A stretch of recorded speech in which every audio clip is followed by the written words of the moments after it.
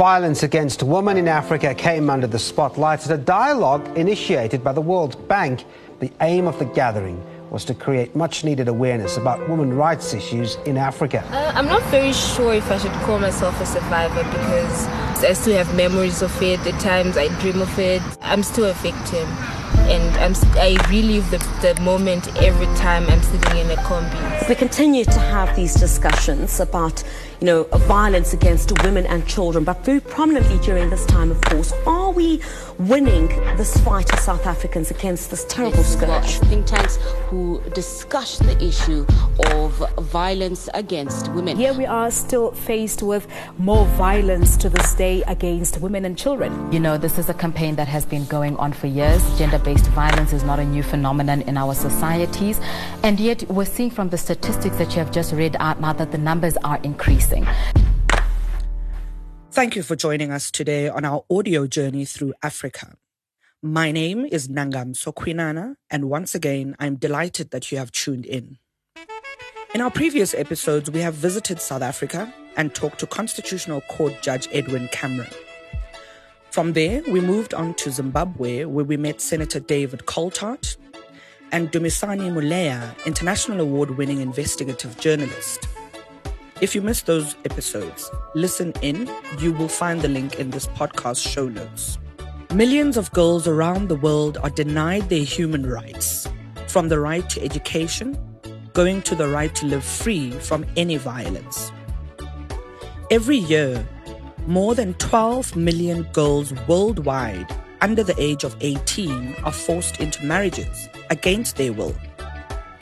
As you may have noticed, 16 days of activism for no violence against women and children starts today. We want to take this opportunity to dedicate today's podcast episode to women in Africa. The Friedrich Naumann Foundation has set itself the goal to strengthen women in sub-Saharan Africa. Not only in Africa, but especially here. The proportion of women in leading positions in business and politics is alarmingly low. Today, we find ourselves in East Africa, more precisely in Moshi, the Kilimanjaro region of Tanzania. I'm very pleased that Elizabeth Maro Minde is joining us today. She's a legal practitioner and an advocate of the High Court of Tanzania, as well as Managing Director of Kilimanjaro Women Information Exchange Community Organization, Kwiyeko, in Tanzania. Elizabeth and her organization provide legal counseling to marginalized women in rural communities and represent them. For more than 30 years to date, Kwiyeko has improved the living conditions of people in their area and the condition of human rights and gender. Through their programs, Kwiyeko aims to reach as many marginalized people in need of their services as possible. Their vision is a society that takes responsibility to protect all people's equal rights. Thank you so much, Elizabeth, for being our guest today. Elizabeth, I was just telling the audience that we are now in Kilimanjaro area of Tanzania, which is the east of Africa. Could you kindly elaborate a little bit about Moshi in the Kilimanjaro region of Tanzania? Thank you. Moshi is a city on the slopes of Mount Kilimanjaro, which is also the regional headquarters for Kilimanjaro region. It's a region which is has two main tribes, the Chagas on the slopes of Mount Kili and Pares on the Pare Mountains as you go further east. There are also other tribes like Maasais and others who have settled in the region. As a region, we have about a population of about 1.6 million as per census of 2002. Certainly now we are more. And Kilimanjaro as an area, social services are fairly good as compared to other regions. If you are from Moshi area, especially, you find social services in terms of schools, in terms of health services, water, they are good. But as you go out deeper into the rural areas, some areas still have problems and we still have issues to deal with in terms of improving the social services. Politically, yes, it's one of those regions which is, I think I would describe it as a region which has been anti-establishment, if you like to look at it that. For 25 years, Kilimanjaro, particularly Moshi Rural, Moshi Urban, Rombo, Bunjo, these are areas which have been in the opposition. It is only this year's election that has seen the ruling party winning in this area, which is really something to deal with. I think it's very important. And generally, I would say by not voting for the government which was in power also impacted on the services that would otherwise be directed to this area. Apart from that, I would say it's an area which is highly patriarchal and people have been socialized in patriarchy for as long as they have been in this area. And this means men dominant, they take decisions, they belong to the leadership, they own resources as compared to women. So generally, if you are to look at the region as a whole, women are the poorest, despite the fact that if you describe or you compare Kilimanjaro region with other regions in Tanzania, they always describe this area as highly developed. They don't need any more assistance. And this is because they are looking at a very small population. If you look in terms of economic activities, mostly women are in the small micro economies, market people, and they do a bit of farming and all those small things, which make them able to do a lot of economic activities. Thank you very much, Elizabeth. I very much appreciate the introduction that you've shared with us. I think you've given us quite a lot of meat that we may unpack. What I'd like us to look at for our conversation today is particularly what you've highlighted to us, which is that gender equality still requires more work and more investment in the Moshi area. You've shared with us that there are various tribes that are found within Moshi. You've referred to those tribes as the Chagas, the Pares, and the Messiahs.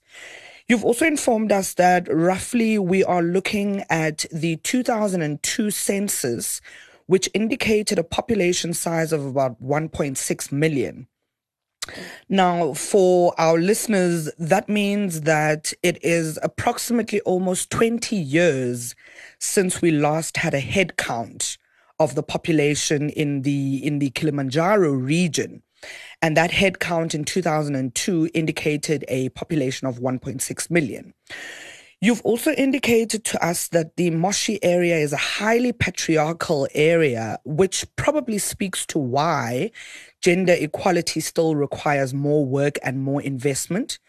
You've painted a picture that it is men who take decisions, it is men who own the resources, and it is the men who are mostly found in the leadership structures of the region. So this gives us an indication that the balance of representation, the balance of gender in how Moshi is to be developed and how Kilimanjaro is to be developed, it doesn't currently seem to be a picture that includes all the genders that are represented. I'm getting a feeling, and I'm not sure if this is the same feeling that the listeners are getting, but I'm getting a feeling that it is the men that are taking control of that development because they are the ones that are in the decision-making seats.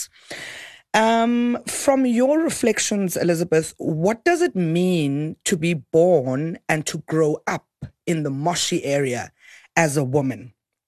What would you say are the key highlights that you have observed in how women are born and raised within the Moshi area? I'm also born in this area, so what I'm saying is what I feel is the position. In terms of growing up in Kilimanjaro, I feel that I'm still discriminated. I feel that it is a struggle we need to put up to ensure that we are taken as equal human beings. So I would say being born here is something of struggle. We do not have equal rights as we should, in other words. And could you reflect for us, how do you deal with those reflections that you've shared with us through Kwieko? What kind of problems do you deal with on a day-to-day basis? And how do you go ahead to support the women within the Moshi area and also the greater Kilimanjaro region? Thank you. On a day-to-day basis in our organization, we have the role to empower women to understand the whole concept of gender. You know, when you have been socialized in patriarchy, you kind of also believe that's the way of life. And unfortunately for us as women, we are the teachers and professors of patriarchy, because we raise the children and we put into their heads who is more important, who should get what, and who should do what. That is the role which women are playing in the society on daily basis. So when you have grown from such a situation, for us at Kwieko, we have that big role to educate a woman, to empower her, to make her understand why she has to change, because unless she changes her syllabus of bringing up her children, we are never going to change this society, because we'll continue to tell our children men are more important, they are more intelligent, they should own all resources, they should do. And you know, to sustain patriarchy is also, it comes along with also violence alongside with it when you are not behaving, or when somebody wants to feel more important. A lot of violence is also used. So we have to educate. So education, you know, creating awareness, and not only to women, but to community as a whole. You can't change society by just having women alone. So we need to change the mindset of both men and women. We need to deal with the youth so that they grow up with a different outlook into who is a woman and who is a man and what is our role in society. And that when you do some of the things, you don't change from being a man to a woman or a woman to be a man. It's just to educate people how to relate to each other on an equal basis. So that's one major activity we do. The other activity that we do is to educate women about rights, the concept of rights in terms of, we have statutory law, and we also have customary law and practice. Customary law and practice is unwritten. This is the practice, the laws that are passed on from one generation to the other. That this is how our grandparents did, and therefore we should do it, you know?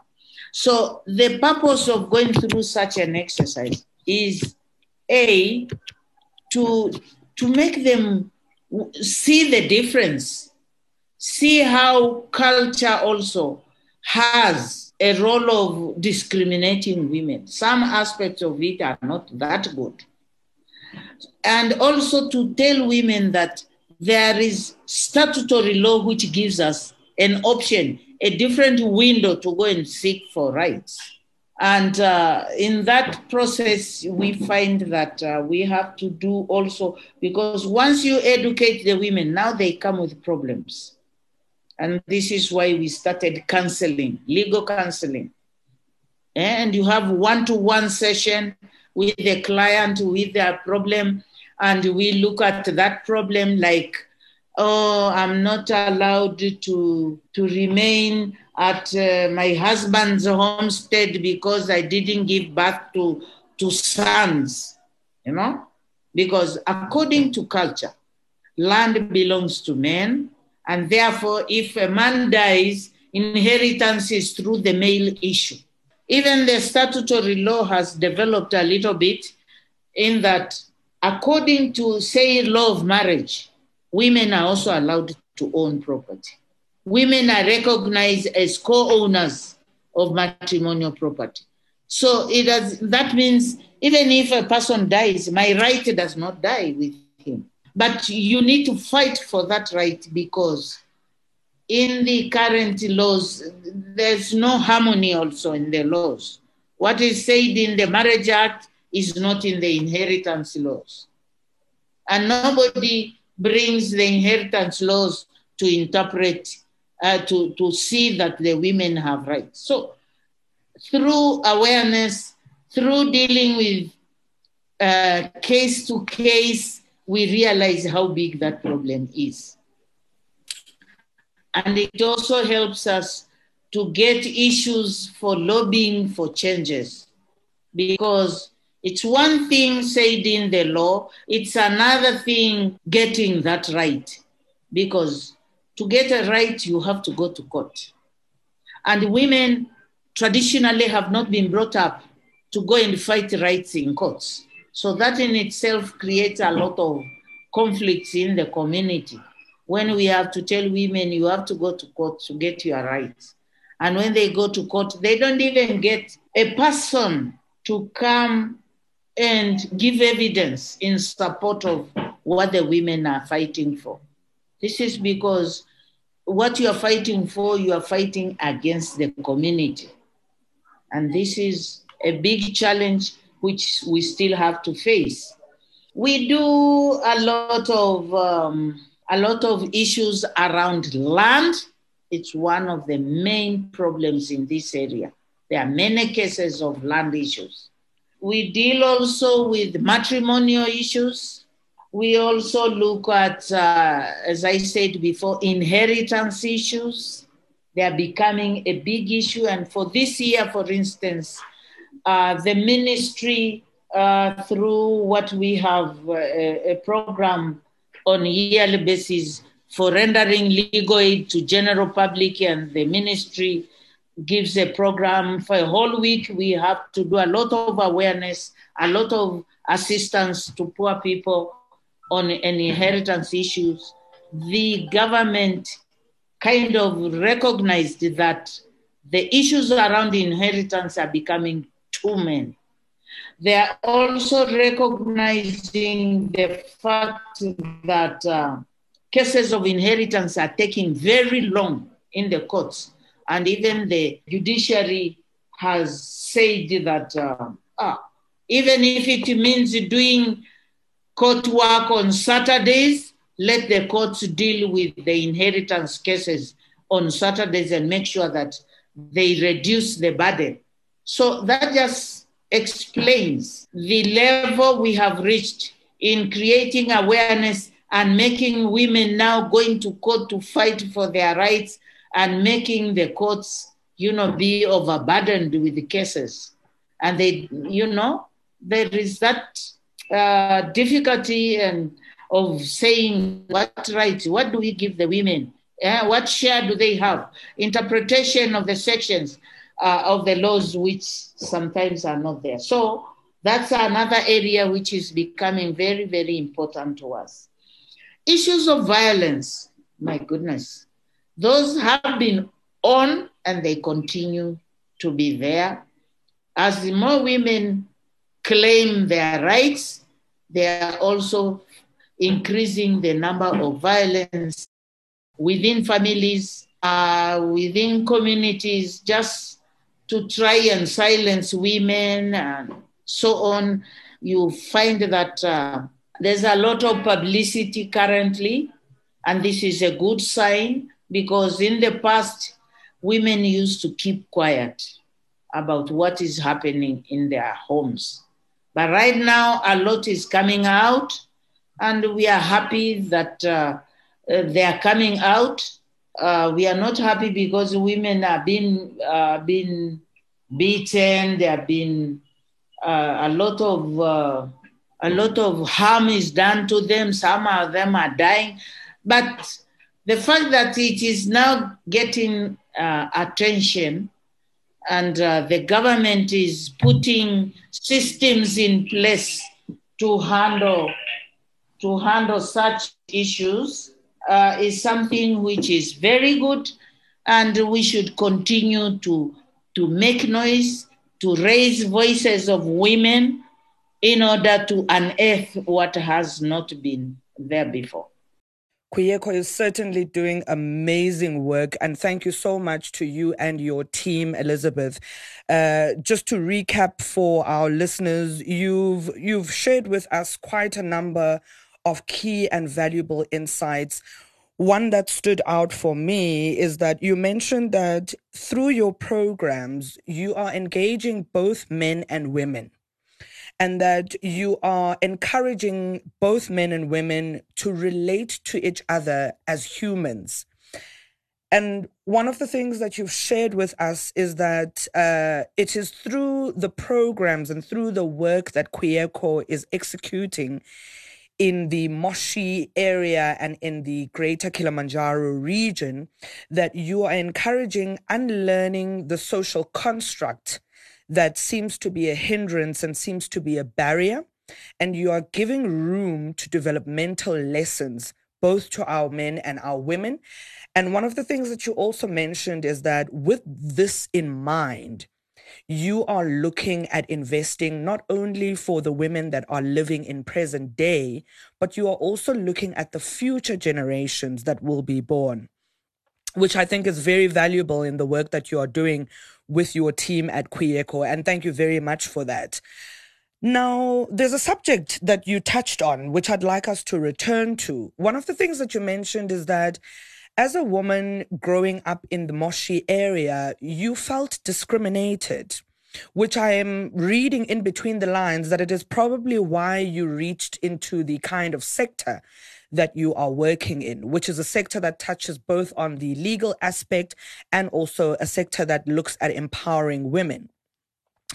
Could you please dive into female genital mutilation? Is this still practiced in East Africa? And in particularly, is it still practiced in the Moshi area? Thank you. That's a good question. Female genital mutilation is now dying slowly in this area. And this is because of the awareness that has been going on. We still have some pockets where it is still being practiced.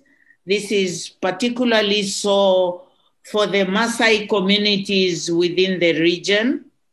Maasai communities still embrace that practice, and it gives us a lot of challenges because the Maasai community itself is a highly patriarchal society. It's highly organized. It has a social system which is closely knit, that the authority comes from parents. And then when we talk of parents, we are talking of men. The women just take orders. And when they decide and they do these things seasonally, there's a season for female genital mutilation. And once they do that, of course, because of the awareness, some of the girls are running away from home when they realize we are about to reach that season. And when they run away, where do they go? So we have organizations that are trying to receive them and trying to support them so that they are not mutilated.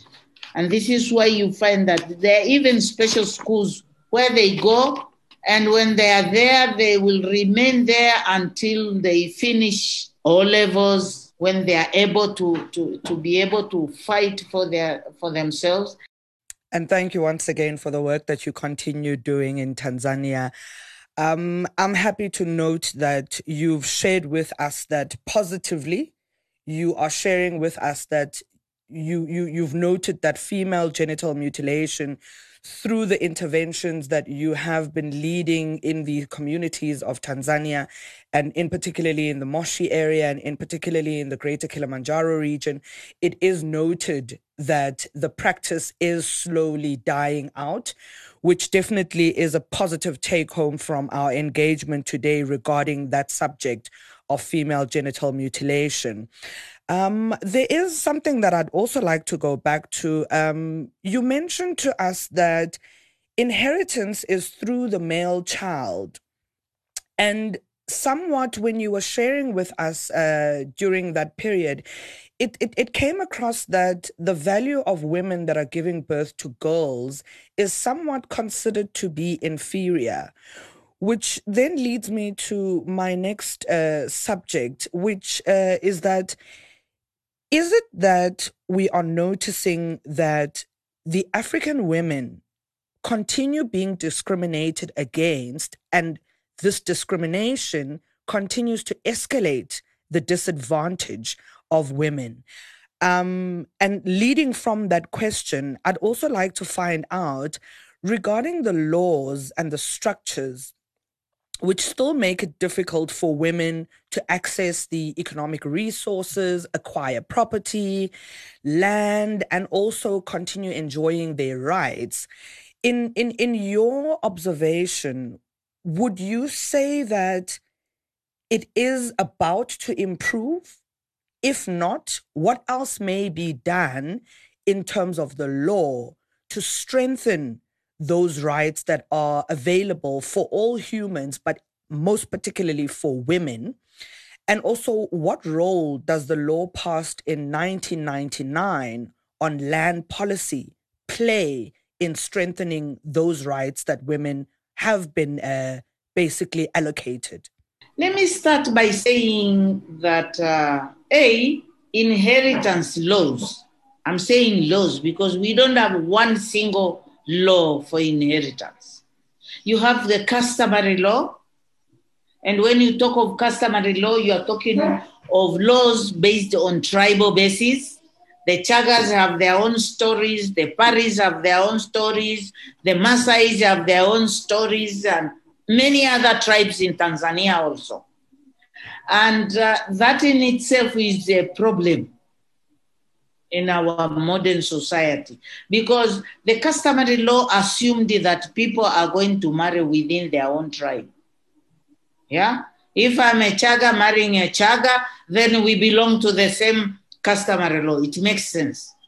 But people are marrying from all directions, not only from south of Tanzania, central, east, where beyond, go to South Africa, China, Europe, and elsewhere. So when you have such marriages and people are moving more in urban centers, they go living, say, I'm from Moshi, I marry somebody, we are in Dar es Salaam. We bring up our family in Dar es Salaam. My husband maybe is not a Chaga. What happens when he dies? Which culture will dominate? And these cultures are not necessarily the same, much as they are patriarchal, some are matrilineal, some are. They have different outlooks into all the issues of resources, yeah? So that is one of the major problems that we are having, interpretation of which culture. Okay, the courts have tried to say that, okay, we'll follow the wishes of the deceased. Who knows what are the wishes? when people are in Dar es Salaam, in Mtwara, all over. Who goes to interpret their wishes? And the law also says, okay, we'll look into the, the lifestyle, what do they really want? But you will find tribes like the Chagas and Pares. A person dies in Mtwara or any other city, they will transport the body and bring it to Moshi for burial. When they bring a body to Moshi for burial, nobody, the people in Moshi do not even ask those questions which are asked in court. They just know this is our son, this is our procedure, and they go on like that. And this is why inheritance issues are becoming very, very problematic. So that's one, culture. We also have religions like Muslims. According to the Muslim community, they have the Quran. And the Quran also has a chapter about how they handle those inheritance issues. And the way they handle them is not the way the culture, or the statutory law which exists describes. So the problem that happens here is, if you are a Christian, you have married a Muslim and somebody dies, which law is applied? For the Muslim, they will say, no, the property of a Muslim cannot be inherited by a kafir. A kafir is somebody who is not a Muslim. But then we say, okay, if that is the position, me as a legal wife, according to marriage law, I'm entitled to what we have jointly acquired. So if one is gone, then give me my portion, and then the rest you can deal with it in your own way according to the Muslim law. No solutions have been found. Yeah? We still have problems, big ones.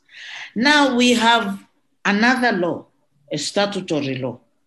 Initially, that law was not intended for Africans. It was a law which was imported from India in 1800s, and that law was intended for foreigners in this country. And that law also, with its development, they assumed that if an African becomes a Christian, maybe you are entitled to use that law. But, development of mixing an African with the foreign law and what, it never really went as far as that, because people continued to be buried in their homelands and the traditions continued to be applied. It only becomes necessary to use the statutory law when you go to court. There's no confirmed position, and this is why we have a lot of problems. And I would also observe that there have been no political will, I would say, in my view, to have a unified law of inheritance, which would recognize all these differences and gaps that we see in the different laws. And we still need to do a lot of lobbying and advocacy around those issues because of what we are seeing today. The laws that were passed in 1999, would you, in your assessment, would you say that those laws have assisted and supported the equality of the ownership of land? It's true, in 1999, the government passed a law, land law and policy, and the purpose was to ensure equality. Issues are mentioned, among other things, and to allow compensation in case land is taken away. Now, in my own assessment, on the one hand, it has given women more rights to claim the land on the basis of the law. But on the other hand, it has also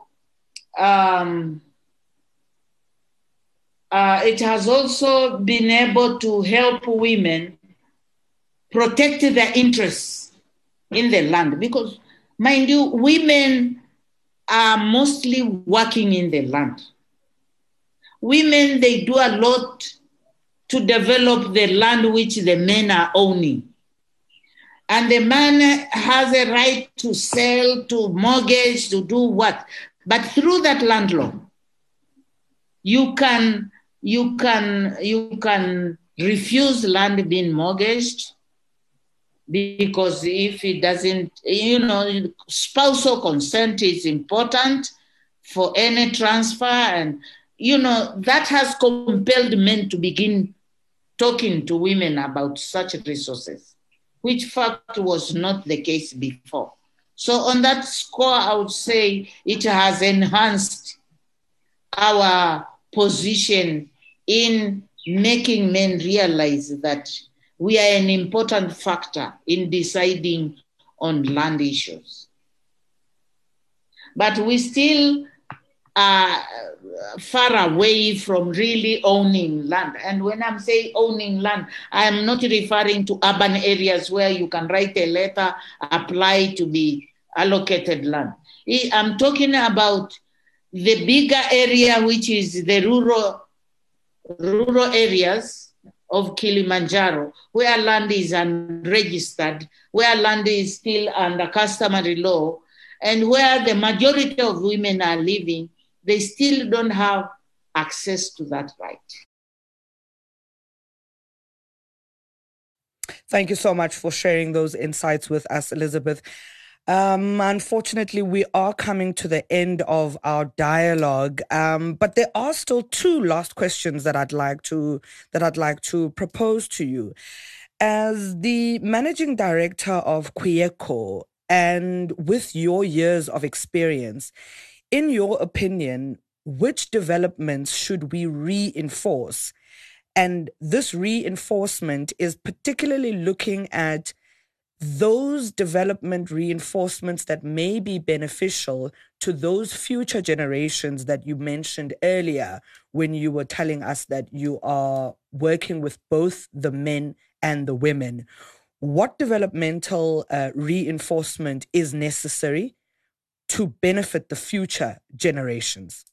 From my view, I feel that the economic empowerment is one of the things that is making a woman very weak, not even able to sustain a legal battle because of her poverty, because of her dependency. So if there is one area that I would want to see, I would want to support economic empowerment, particularly for women, in order to enhance their position to be able, to protect families, because women are really the ones who are carrying the burden of the family.